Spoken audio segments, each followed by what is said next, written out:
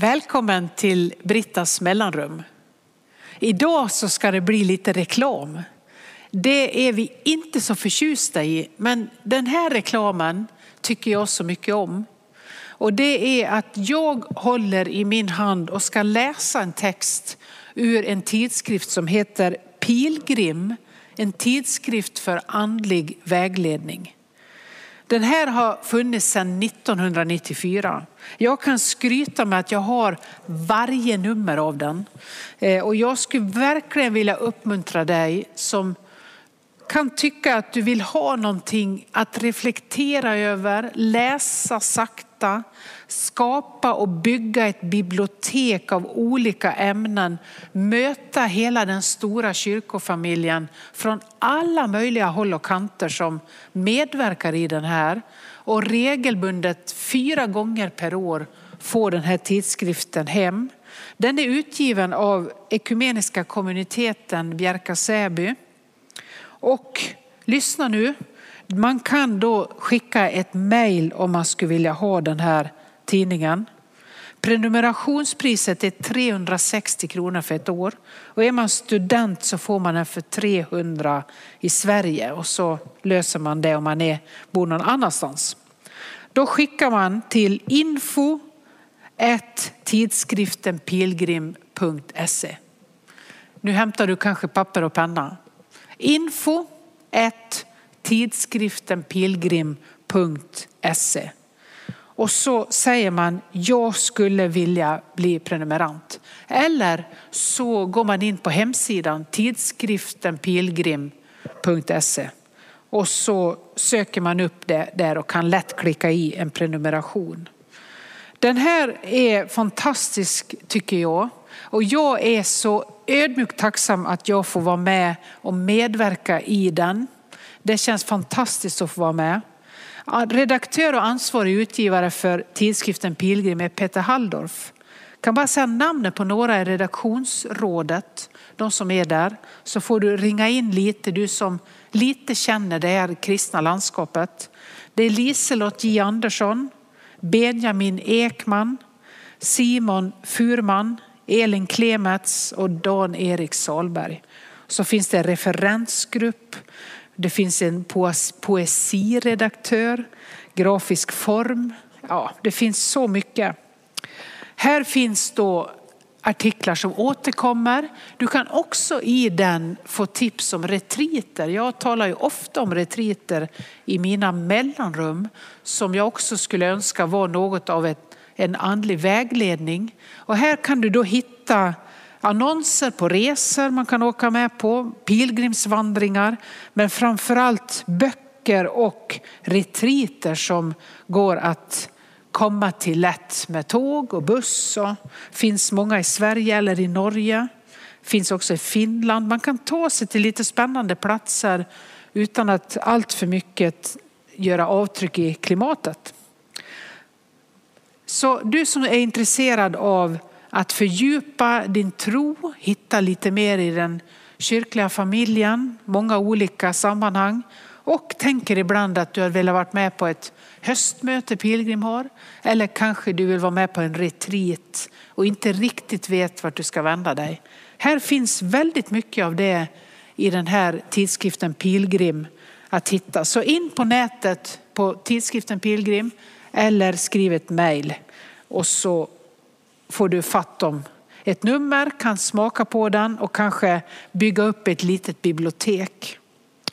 Jag har ibland besökt en retreatgård som heter Vättershus utanför Gränna.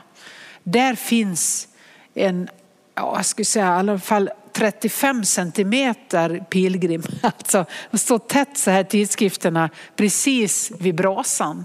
Och det är fantastiskt att bara sätta sig där, dra ut en pilgrim ur den här högen, läsa i lugn och ro och alltid få med sig andlig reflektion och andlig spis där man får den där djupläsningen som jag tror att vi behöver mer och mer.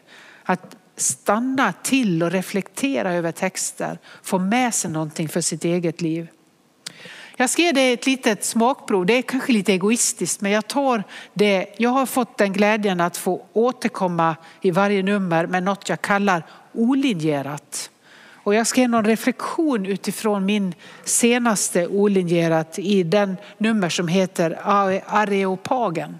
Det finns ett tema för varje nummer av Pilgrim.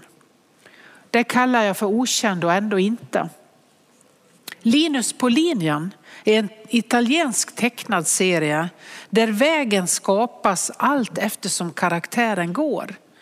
Jag vet inte, har du sett Linus på linjen? Vi behöver ha några år på nacken för att ha gjort det, tror jag. Några minuter på tv så här när man ser en hand kommer och så ritar en figur. Han är nästan arg jämt och väldigt starka känslor. Det var mitt lilla parentes. Nu fortsätter jag läsa. Hinder reser sig. Linus svamlar på och pratar en blandning av italienska och någon typ av rotvälska mest hela tiden. Allt med ett hett sydeuropeiskt temperament. Denna tecknade serie började sändas på italiensk tv 1969 och ganska snabbt spreds den över världen. Osvaldo Cavandoli, som gjorde den mästerliga serien, hittade också på ett nästintill omöjligt språk, ett genialiskt drag, själva vandringen och allt som tyckte stoppa denna figur och det tydliga tecknandet blev viktigast. Så inget av det han sa behövde textas när serien spreds över världen. Linus hade i sitt kroppsspråk de gester som kändes igen i vilket land han än dök upp i tv-rutan. Ett vitt streck växer fram och överraskningarna dyker upp. Skaparen får sig en och annan utskällning direkt från den ibland så plötsligt avbrutna linjen och skapar en ny väg. Kommer du ihåg denna korta tecknade serie? Jag gör det. Han var väldigt arg och mycket rolig. Obegriplig att förstå men ändå solklar i sina gester och krav om en fortsatt väg och lite skärpning från tecknaren. Jag slutar där, men det finns en fortsättning förstås på detta som handlar om det här med vår frihetslängtan. Att vi tror att vi ofta vill gå i ett väglöst landskap. Att det är den största friheten att bara få välja själv och ingen ska bestämma var jag går. Det är lite av det som gör att jag också kallar alltid den här sidan, det här utrymmet som jag har fått i Pilgrim för olinjerat. Jag skriver nästan alltid på olinjerat papper. Jag vill alltid ha olinjerat papper. Någon gång ibland tvingas jag in i raderna.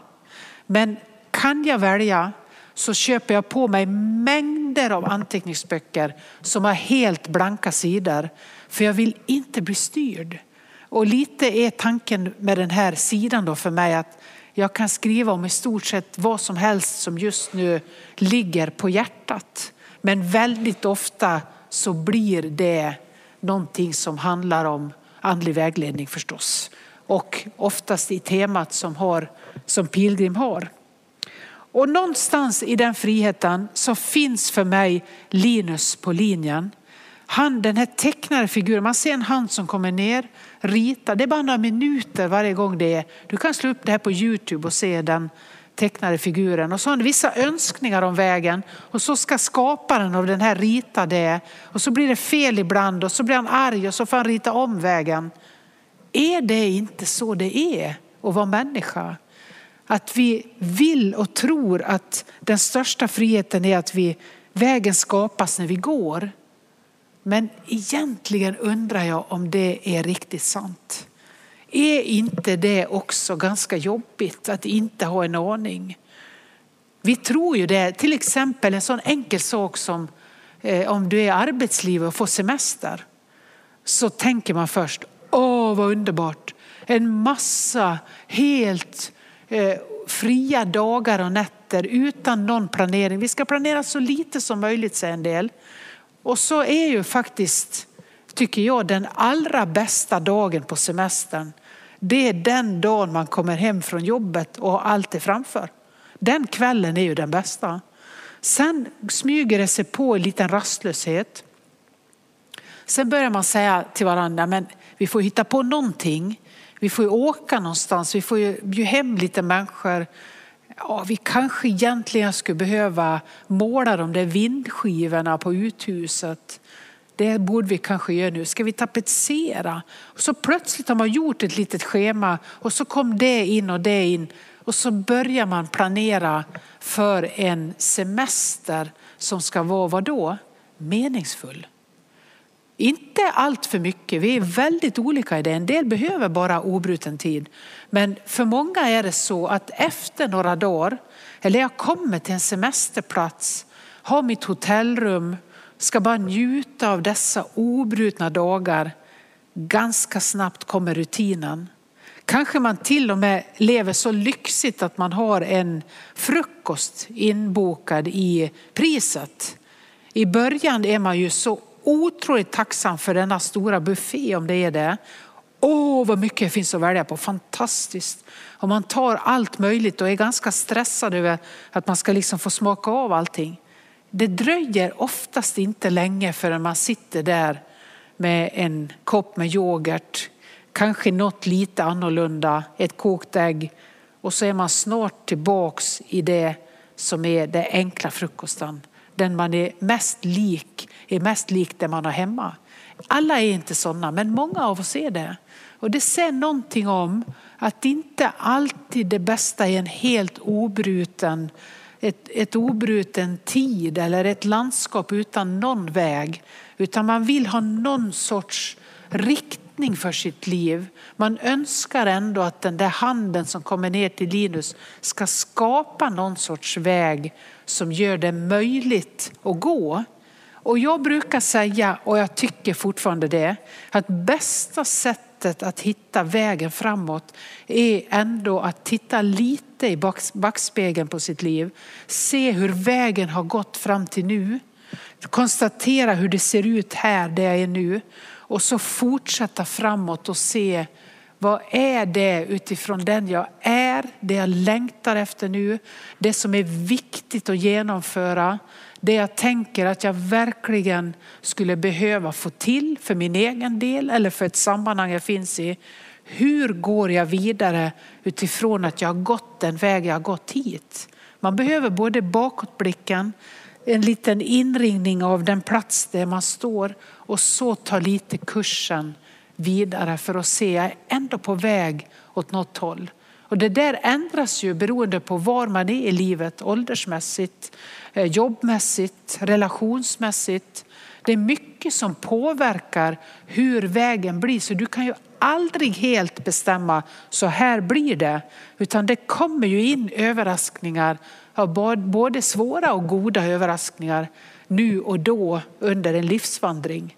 Så förhållningssättet är ju någonstans i Linus berättelse också, att den här skaparen av Linus på linjen har ju ändå någon sorts berättelse i det här, att han inte själv kan skapa sin väg, utan det kommer en hand in som försöker ge honom utrymmet för att gå vidare. Så tolkar jag åtminstone den. Jag läser lite till. Ovisshet är utmanande och gastkramande för de flesta. En svår sjukdom kräver någon form av vårdplan. En livskris är möjlig att ta sig igenom med samtalshjälp. Ekonomin måste ses över med jämna mellanrum. En människa på flykt behöver vår yttersta omsorg för att överleva och om möjligt få ett drägligt liv. Listan kan bli lång. Det är viktigt att någon vet om en möjlig väg eller känner igen ett stråk i min bön till en högre makt. Någon behöver känna igen detta. Så avslutar jag den här. Jag hoppar lite i texten. Jag behöver inte ta allt. Men för min del har Osvaldo Cavandolis mästerliga Linus på linjen i sin humoristiska framtoning stundtals varit oerhört underhållande. Ilskan, frustrationen, det väglösa och behovet av en hand som skapar ett rimligt liv och ett framtida hopp. Okänt, ja visst, men ändå inte främmande eftersom vi alla tillber någon eller någonting. Jag väljer att rikta min bön till en treenig Gud som visar sig på denna jord gång efter annan. Nyfiket ser jag mig omkring och anar avtrycken. Av och till blir jag som Linus, lite ilsken över avbrutna planer, men ändå växer hoppet igen och igen.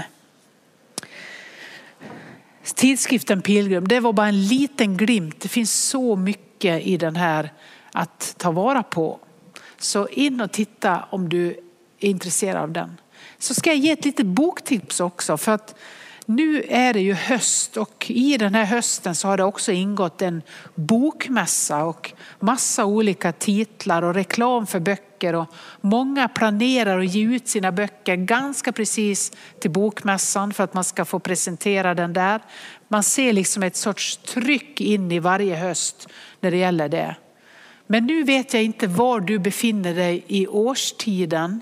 Men var du än är så skulle jag vilja säga att det finns en bok som jag tycker har varit så fantastisk i att se en väg och linjerna i en människas liv och i vänners liv. Och den boken heter Ett litet liv. Den är ganska tjock, jag tror den är 700 sidor, pocketen. Tjock, härlig bok. Ett litet liv. Den är utgiven i Sverige på Albert Bonniers förlag. Skriven av en kvinna som heter Hanya Yangiar. Hanya Yangiar. Jag tror jag översatt eller tolkade ungefär rätt hennes namn. Det är en roman om vänskap mellan 4 från början unga män i New York. Så får man följa dem i flera decennier. Lång tid genom ett liv.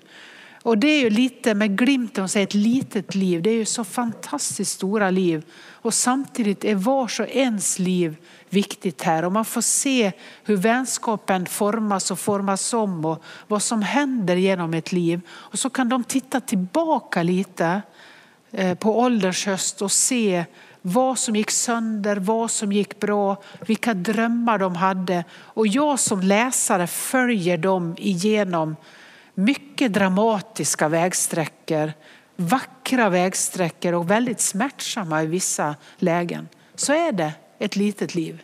En människas liv ser ut så. De här heter i romanen GB, Malcolm, Willan och Jude. Och de är mest i New York. Det utspelar sig i det sammanhanget genom väldigt många år. Ett liv som pågår, och så kan man ana olika störningsmoment och välsignelser utefter deras väg var och en. En fantastisk bok som säger någonting om det här som vi tror när vi är väldigt unga i ett väglöst landskap där jag själv ska bygga min väg. Det är sällan det blir bra, utan det är någon som ändå vid olika vägskäl vill vara med och vägleda dig och mig om vi tar emot den hjälpen för att se var kommer jag ifrån, var befinner jag mig nu och hur ska landskapet gås vidare utifrån vad jag är, vad du är i ditt liv, i din ålder, bland dina vänner. Hur ser vägen vidare ut? Det är värt att reflektera över det, och du gör det allra bäst i samtal med någon, men också i att titta lite bakåt. Hur har det sett ut? Vad drömde jag tidigt om? Vad är det som fortfarande kan bli en överraskning? Och vad kan jag ta för väg vidare från nu? Så Linus på linjen är en liten humoristisk och uppmuntrande vägvisare i att man faktiskt också får bli arg ibland och besviken över det som inte blir. Men man kan också få be till det som är en högre makt, som jag kallar att be till Gud om en väg vidare. Ta så emot för det som är ditt liv och din vandring. Välsignelse. Välsigna oss Gud med solens ljus ovan oss. Med jordens kraft under oss. Med vänners omsorg runt omkring oss. Och med din avbild djupt inom oss. och med din framtid som väntar oss. Amen.